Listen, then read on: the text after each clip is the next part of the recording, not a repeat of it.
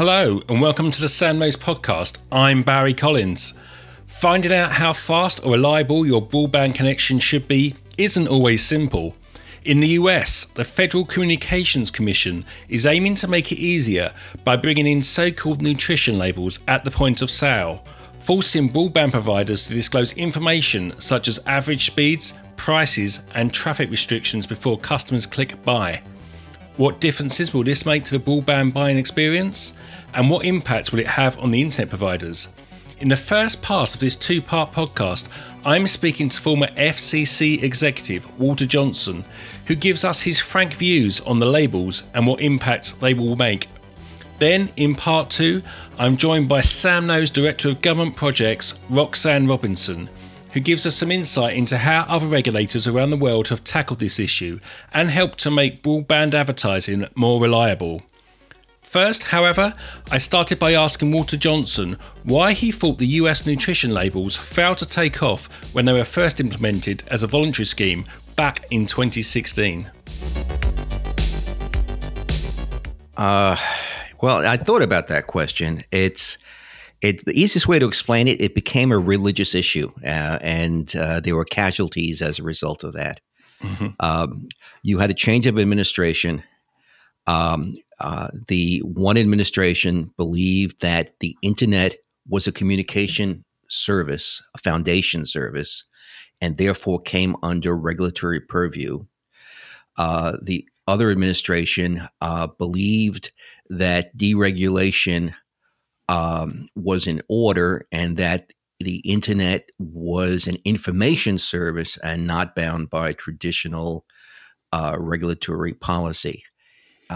In reality, both administrations favored deregulation. Both administrations favored light regulation. So if you asked practically what were the differences between the two, it's like with any religion. They both believed in a God. It was whether it was their God or the other person's God that became the issue. But in a practical sense, it mattered very little. And in fact, you can see elements of that today because I don't know how close your readership follows U.S. politics, but there's a lot of discussion among the more conservative elements in the United States in politics to regulate social media platforms, which from the FCC's viewpoint were beyond the pale. There was no consideration to regulate such platforms. And how you would do that would yet to be determined. But you had this change of administration. The new administration came in and said, we're not going to regulate the internet. They redeclared the internet to be information service. So they said, no, it's not water, it's wine. And then the next guy came in and said, well, no, it's not wine, it's water. And under that purview, they redid the transparency order, took away the nutrition label as a safe harbor. Safe harbor has a lot of weight in that if you adopt a safe harbor provision in a regulatory ruling, you're immunized against legal proceedings because you've acted in good faith. Mm-hmm. And it left the carriers with an obligation to be transparent in terms of their service prices, if I remember correctly, network management practices, and performance data with the exclusion of packet loss. And they premised that, if I remember, and the only reason I remember it was kind of comical, on presentations by the carriers, it would cost them thousands of hours of years to calculate packet loss. Mm-hmm. Anybody who does network engineering knows it comes out of the router. and yes, you might want to format it differently for a regulatory agency, but in my experience, and I've got close to 50 years experience in the communications industry, you get some business analysts, they write a script, and it's one and done, as they say. Mm-hmm. But the lawyers are good at claiming, the Egyptians took 100 years to build a great pyramid. It's going to take our engineers 200 years to build a spreadsheet. It's interesting you bring this up because the FCC is currently consulting on what information should be on those labels. What would you like to see on them? It really is a difficult question. Let me explain. There's some information that should be on and clearly will be very helpful. Pricing data. Okay. And let me backtrack. In 2017, they said that the information had to be easily accessible on the website. Now, just before this interview, in the last couple of days, I've been trying to find this easily accessible information, and it's like hunting for snarks. It's there. It's there. Okay. It's not, in my view, easily accessible. You get some of the information right away. It's like playing one of those video games. You know, you get the early points, the easy points very early in the game, but as the game progresses, it becomes harder and harder. So yeah, it's all findable, but not easily. Intrinsically, companies are selling services. All right. And in there's no marketer in the world, whether it's internet services, cars, potatoes, that really wants to be transparent. They don't want to say, well, I'm selling potatoes at $10 a pound, but if you look down the street, you can buy it at $9 a pound. It is against the grain of a marketer to provide any information which makes their product comparable to some other product. Okay, so, and this is not evil. This is just, well, unless marketing is evil, but this is just the nature of marketing. Okay, I defy anybody to find a major company that gives a comparison, unless there's an exception to this rule. If you can definitively prove you're better than somebody else, you will use that information. But generally, it's all obscured. It's all come into my parlor, sit down, have a cup of coffee. Let's talk about what your needs are, and I'll come up with the best proposal for you. So this information, even with the 2017 order that said they had to make it transparent, legally it's transparent. From a practical perspective, I doubt they can find any consumer that would claim it's easily accessible. So the nature of making this information both standardized and put in a prominent place is good. All right. And there's certain information which is trivial, which would be enormously helpful. What is the price of the service? What are some general characteristics of the service? There's other information, though, that is hard to get to. I would like to see, when you say, what would I like to see? I'd like to see pricing. I'd like to see what is the basic rate? What is the latency, which is very important? What is packet drop, packet loss, very important. Neither of the orders, neither the 2016 order nor the 2017 order, actually told people how to calculate those things. And that's a big hole. Yeah. So I can quote averages. I can show you an average number and say, well, here's my average performance. But maybe it's when the sun is out and and the moon is full. So there's different ways to calculate these, and it's not that the number itself is important, whether you're getting 100 megabits under one calculation or 90 megabits under another calculation, but it's how you compare. And let me give you a trivial example. We know that one prominent speed test company measures latency as the fastest time they were able to get a packet through the network. Not the average time, the fastest time. Now, from an engineering perspective, that's an interesting number. So it's a good number because it tells you when everything's working right, what's the best you can do. And that's always a good thing to know. Is it a typical experience? Probably not. Is it comparable to another company using a different method of latency calculation? No.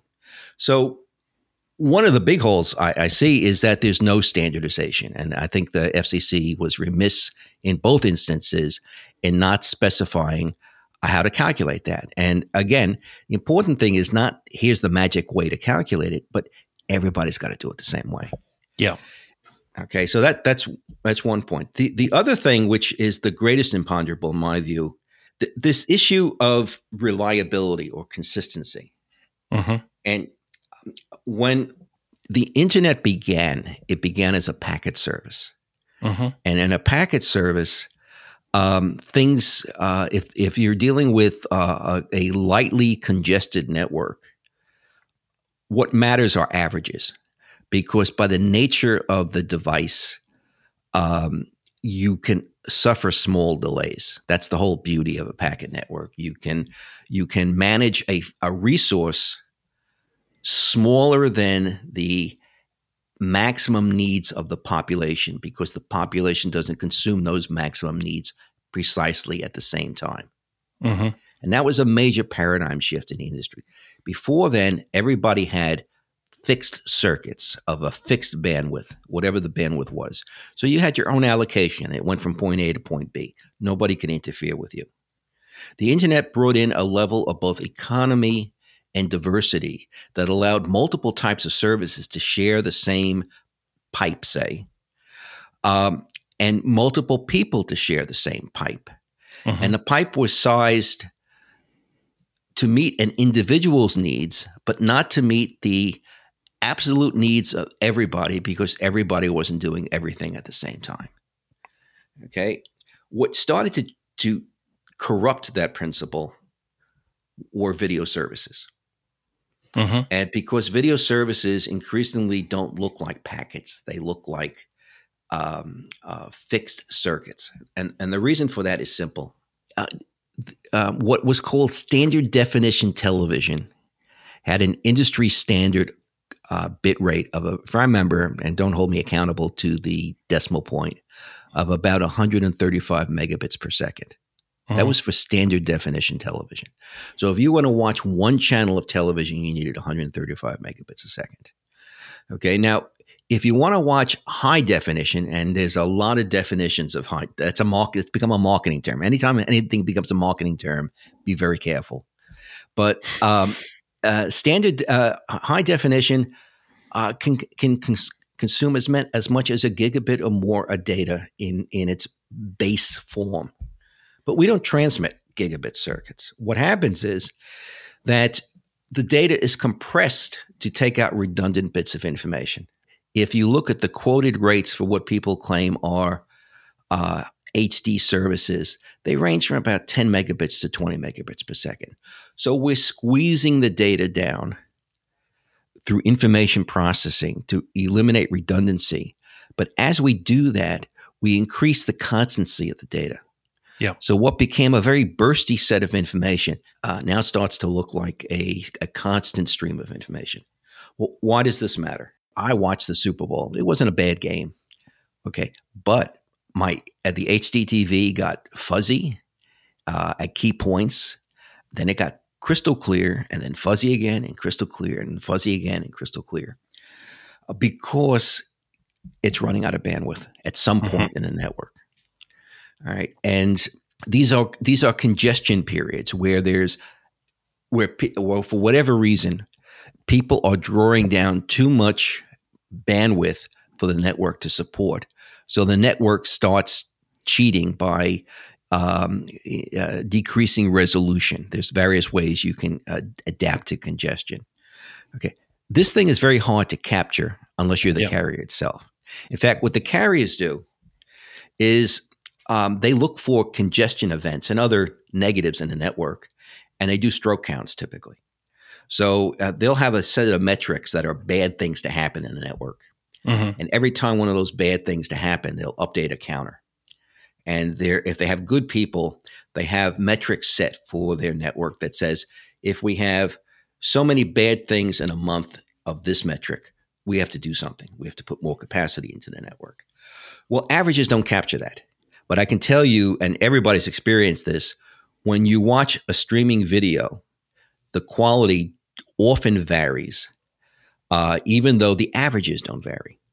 Do you think that's one of the big frustrations for consumers? Yes. It's certainly from an anecdotal perspective, it's one of the things I constantly hear is what a crappy internet service provider I got. And it's people are typically talking about that they were doing something of high interest to them, watching Game of Thrones. Don't ever interfere with Game of Thrones, at least in the United States. All right. And just when the dragon was about to be killed, my screen froze. That's a horror. So, and as more and more, as we evolve to the internet becoming the foundation network for all that we do in communications and information technology, somehow we need to bring in better statistics on consistency or reliability of the network, because the averages don't capture the total experience. Okay, for certain things you might do. If you're reading a gas meter, you really don't care if it takes you 5 seconds longer one period of time than another. Okay, if you're watching Game of Thrones, or if you're doing an operation on somebody remotely, and we're heading into an environment where these things matter, then understanding consistency is important. There's another reason you want to bring it in. Okay, these carriers are very competitive. Okay, and when an MBA program, the Measuring Broadband America program, was first created, we were cautioned by the carriers that we had to be careful what we measured, because they would respond to it. And what they meant was, if you put up a scoreboard, we're going to make sure we score high. And in fact, we saw that when we started measuring, and we hoped, just to clarify things for those not familiar with the program, the FCC worked with Sam knows, but they also worked with 13 carriers, and they also worked with the academic institutions to come up with suggestions and methodologies for how we measure things. So we didn't want to make this an FCC program. We didn't want to make, everybody's got their own bank of knowledge, and no bank is complete and no bank is perfect. So we came up with what those people and the FCC thought were the best things to measure. And the first year, there was a huge variance among carriers in terms of measurements. Okay. In succeeding years, that gap narrowed dramatically. Not that everybody was the same, but the worst performing carriers stepped up their game. Okay, so another reason you want to use reliability measurements or consistency measurements is that if you do it in a credible way, where it does reflect what I'll call the reliability of the network, the carriers will step up their game. They react to their deficiencies if the deficiencies are made public. You talked earlier about finding the information on the labels and the difficulty you had going to find that information now. Where do you think those labels should be displayed? At what point is it going to make the most impact on the consumer? Right under when you Google on, go to the website of a company, click on the internet service, and you should hit it right there, because that's the thing everybody's got to do.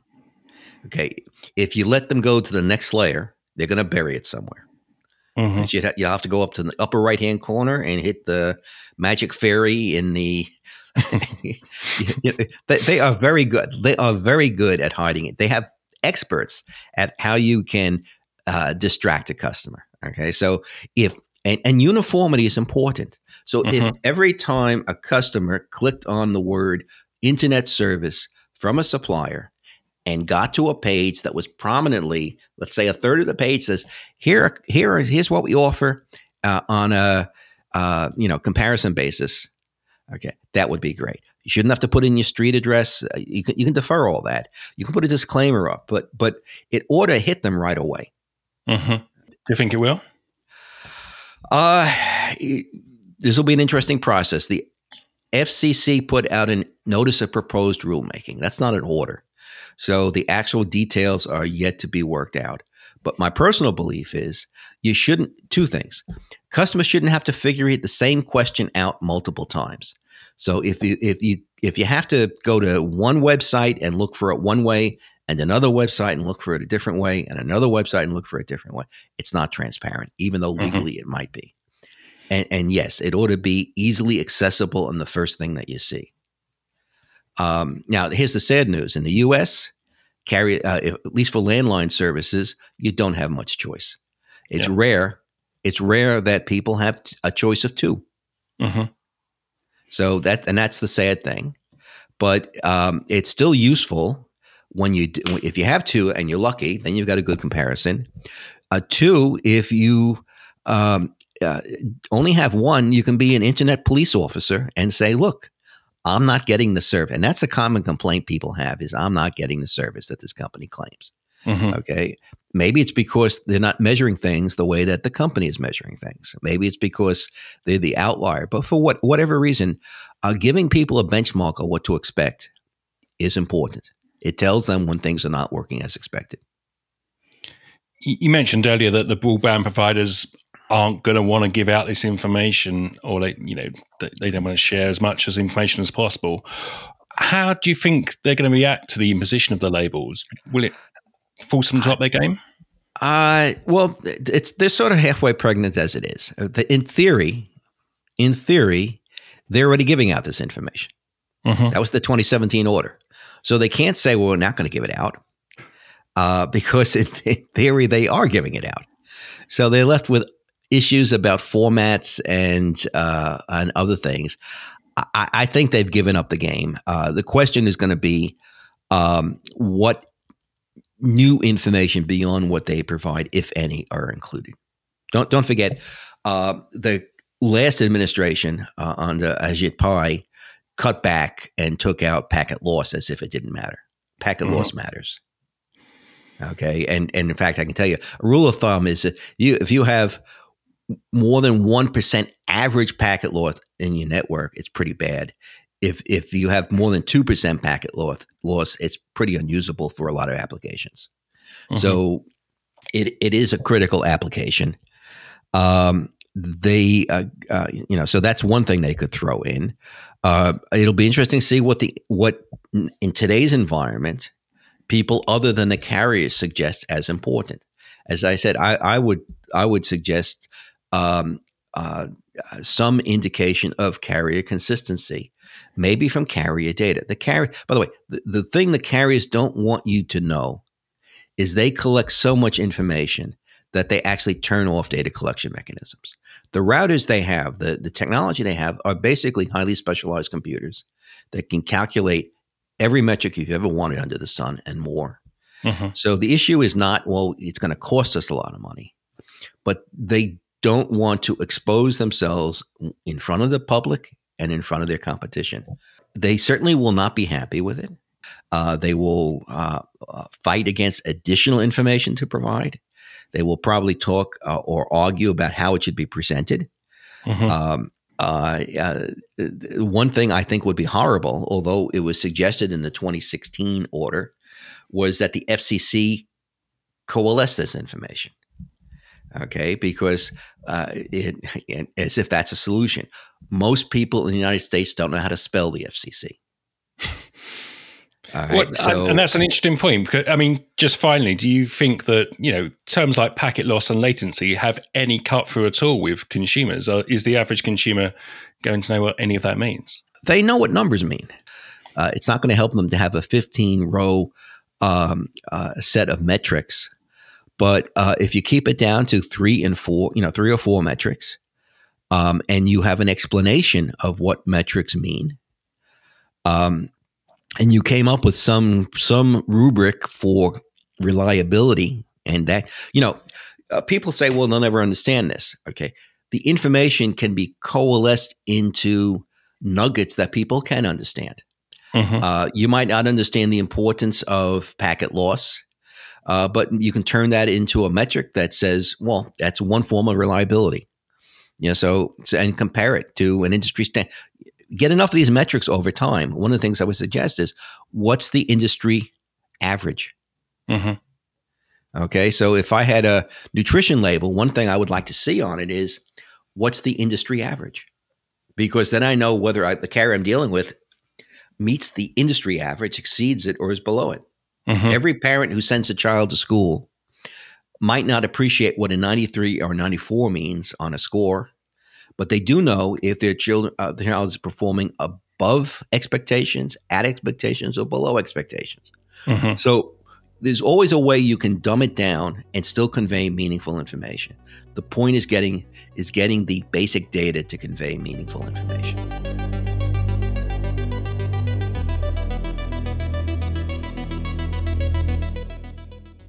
That's it for part 1 of this podcast, but make sure to join us for part 2, when I'll be joined by Sam Knows Roxanne Robinson to discuss how regulators around the world have tackled the issue of getting reliable information to broadband buyers.